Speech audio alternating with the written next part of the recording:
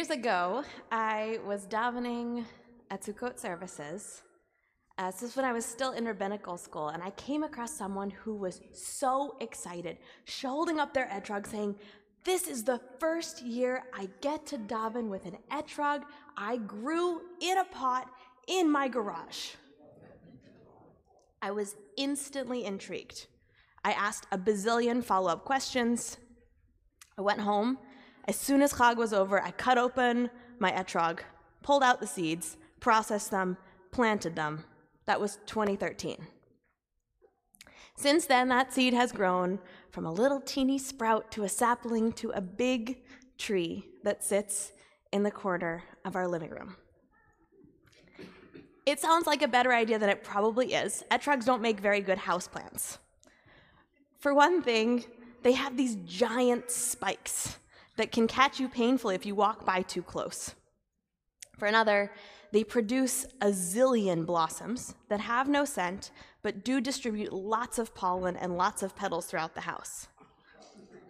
And at least my etrog has the habit of seasonally deciding that it's done with its leaves, shedding all of them in big piles of crunchy brown leaves all over our living room, only to grow again and start the cycle over again. You probably know that etrogs are not meant to grow in Massachusetts. They're really more of a Mediterranean crop. They like a sunnier climate. So that means that we try this cobbled together situation where every year we, and by we I mean Solomon, schlep the etrog all the way up the stairs, 2 flights to the roof in the spring, and then down the stairs again after it's been frost-kissed in the fall, which is a big production. You first have to wrap the etrog in blankets so you don't get cut with the spikes. Then you rope those in, and then you have to heave and hoe this giant tree. And it's, at this point, a little bit taller than I am. All the way up 2 flights of stairs, get it to the roof, get it back down. Which always leads to the grumbles from my beloved husband. "Why do we have to have this etrog tree in the house? Etrogs are not supposed to grow in Massachusetts." It takes an etrog somewhere between 3 and 7 years to bear fruit. Mine's going on 10. So this year, my beloved husband says to me, "You know, dear, there's this rabbi I really love and respect, and she gave a sermon recently about the importance of quitting sooner. Do you think maybe it's time to think about quitting with this etrog tree?" So my dear, the sermon is for you. Reasons why we should keep our etrog tree.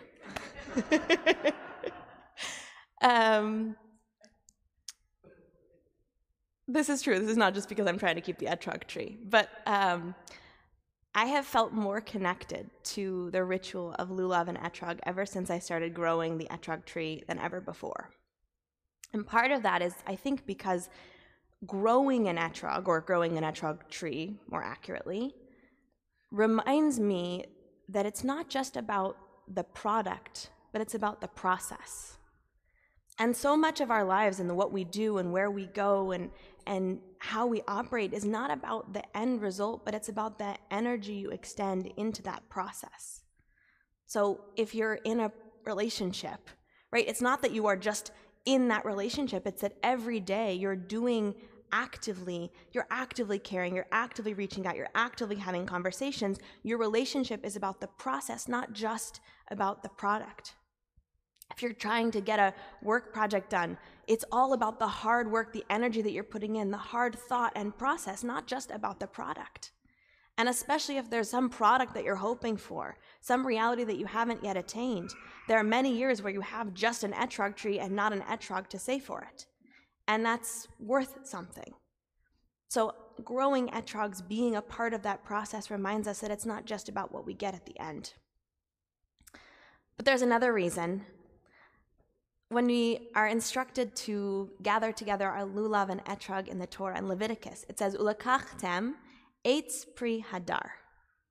And the rabbis in the Talmud go back and forth like, what is this eitz pri hadar? What does that mean? And they have all sorts of different explanations, but one of my favorites is that it's eitz pri hadar because etrogs somehow stayed on the tree year to year to year. They're a unique fruit in that they can last. I can't say this from personal experience, but I could believe that an etrog could last on the tree year to year. And that reminds me of something else. When I was growing up, my community at home had this practice. Every Elul, we would get out little note cards, and we would call them tshuva cards, and we would write out what we wanted to change and do differently in the year to come. And the idea was you'd have a collection of cards, you'd put it in your tallis bag, and when you came on the high holidays, you could pull out your cards to focus your prayers to help you think about how you wanted to change. After a while, I had quite a collection of cards in my tallis bag. And it was a little bit of a bummer, because I started going through the cards and realized that every year I was writing the same things down.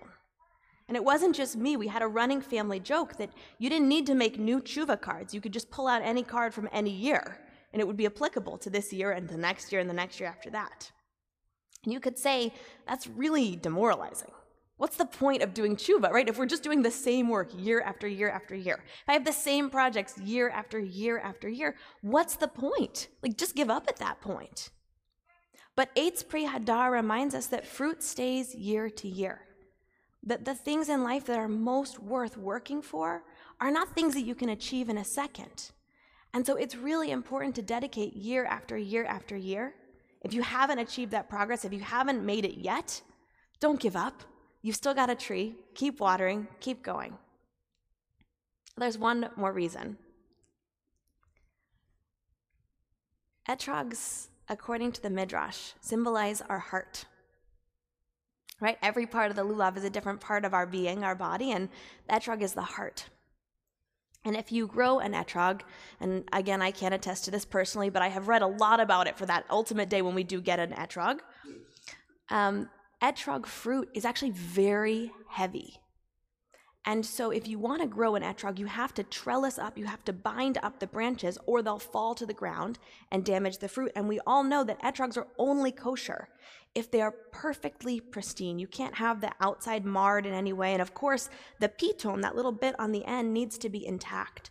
So you have to build this sort of trellis of protection in order to make sure that those etrog fruits get to mature fully and grow fully. And that's a really important lesson for us, that as we work to make these changes in our lives, as we work to become our best selves, we have to first put up the scaffolding to protect our hearts. And that's not because we're too soft, and that's not because we're too vulnerable, but actually because when we protect our hearts, when we protect our souls and our beings, that's when we can be fully actualized in the world. So, my love, I said this was a sermon about why we should keep the etrog. We're keeping the etrog. And I am still dreaming of the day when we're going to be able to take that first etrog from our tree and shake it for Sukkot, and then, of course, make delicious etrog jam, which is amazing, and etrog liqueur, all the things. But until that point, we're going to keep lugging, and we're going to keep watering, and we're going to keep praying, and we're going to keep hoping until that one day when it finally bears fruit. Chag Sameach.